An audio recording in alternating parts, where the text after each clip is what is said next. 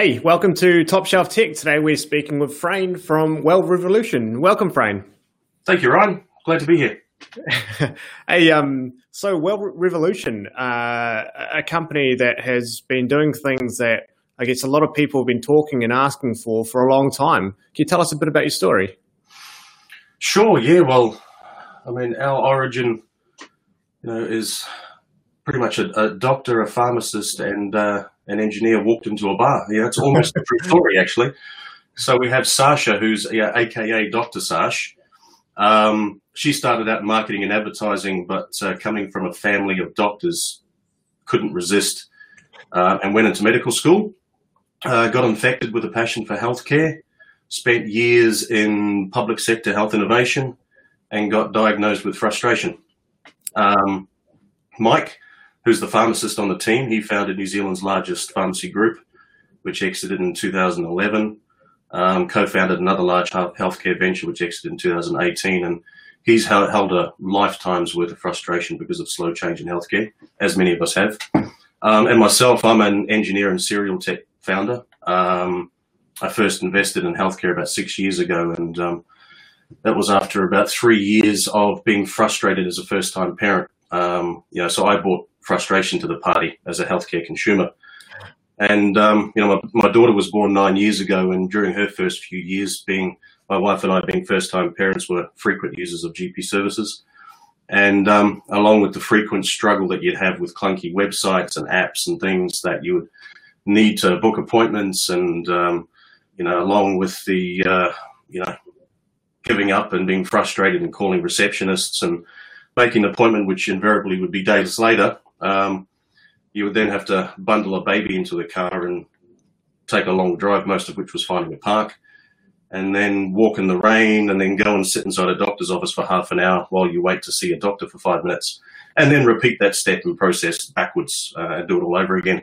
So basically, 3 hours of your life is sucked out each time you wanted to do that. So the three of us had known each other for a long time and regularly talked about our respective frustrations, and we came to realize that, together we were a perfect mix of skill and experience to do something about it. So in 2018, we got to work and got really serious about it. And, we came to the whole thing collectively with a central theme, and that was quite simply to just, save people time and make healthcare easier and faster to get.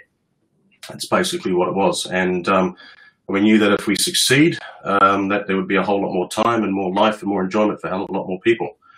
So to do that, we knew that to make this work, we would have to solve for healthcare at home, basically. So that means, devices and consultations and treatments and things that you would need to do from home.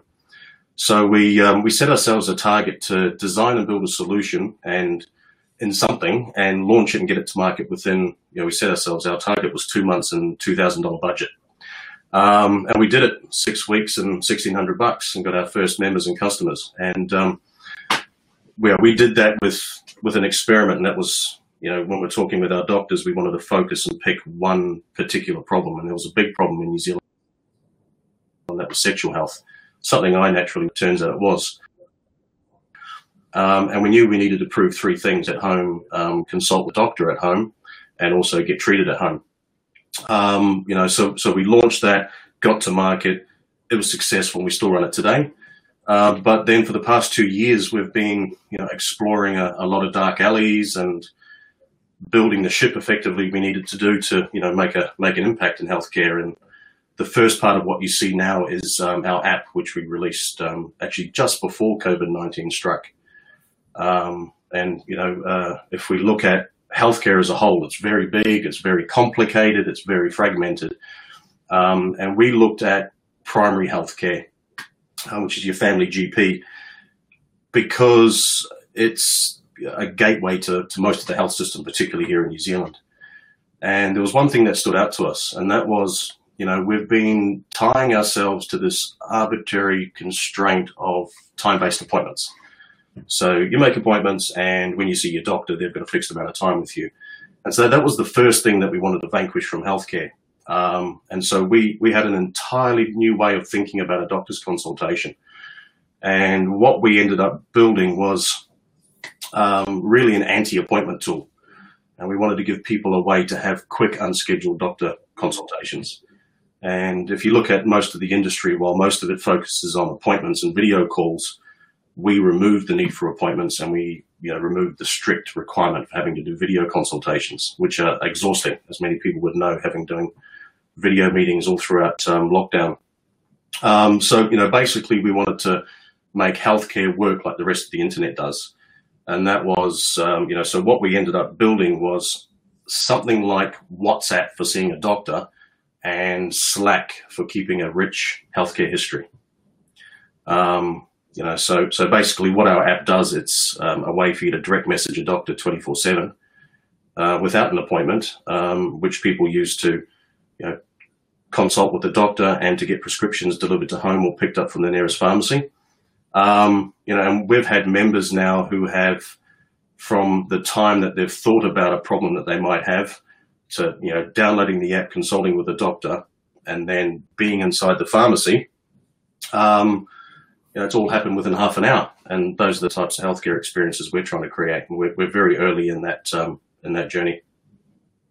It's awesome. I think some of the things you're doing to break down those traditional models are amazing. You talk a bit about having to wait for appointments. Everybody knows the waiting room and people running late, and even just the small things I think that people take for granted, like the actual time investment it takes to travel to a doctor for some families, which may not be as simple as for a lot of people just jumping in the car and going there.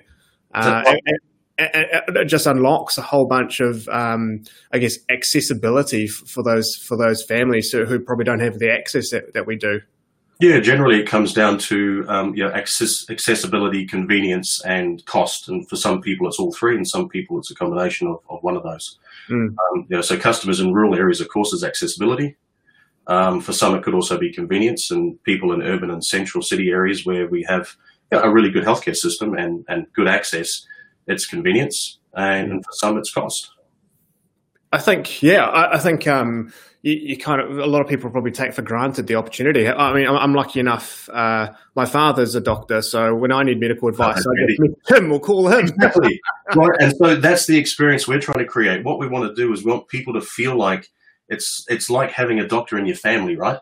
So you would know from your experience, when you need something, you pick up your phone. You're not necessarily going to book an appointment with your dad. You're just going to DM him.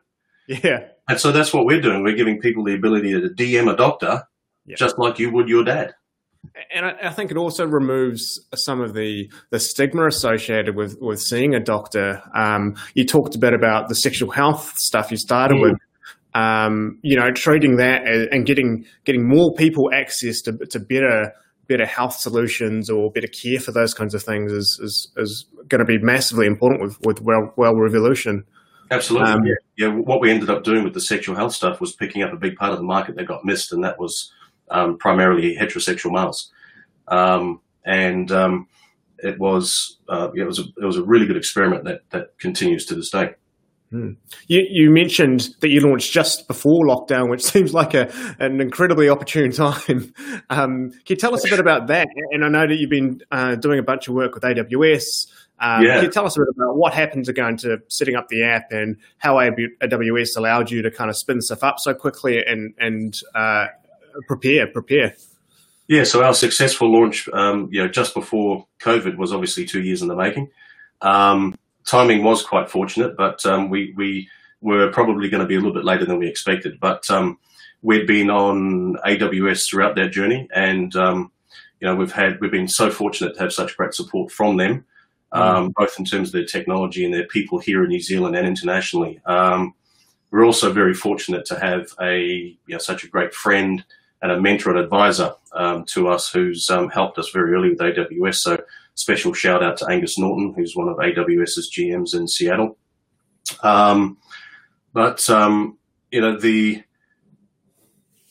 If I think about my own experience, I've been starting businesses for 20 years, and I've started tech businesses back when we had to spend tons of capital on buying servers and stuffing them into racks, and doing all of that and spending all of that money before you even had a single customer. But now we can replicate what used to take us months and tens of thousands of dollars to do, or sometimes hundreds of thousands of dollars to do, in 15 minutes with zero upfront cost. So we've had the good fortune of being involved in AWS's Activate startup program from the very beginning, which has meant that all of our effort, and what startups can do nowadays is put all of their effort into building remarkable products, while we leave AWS to be remarkable with infrastructure. I think that's the innovation opportunity is something a lot of people don't realize or really carefully examine as part of the move to public cloud. So we talk a lot about reducing costs through infrastructure, but Revolution is a perfect example of the ability to scale up in response to demand without that months and months of delay of procurement and racking and all of that kind of stuff.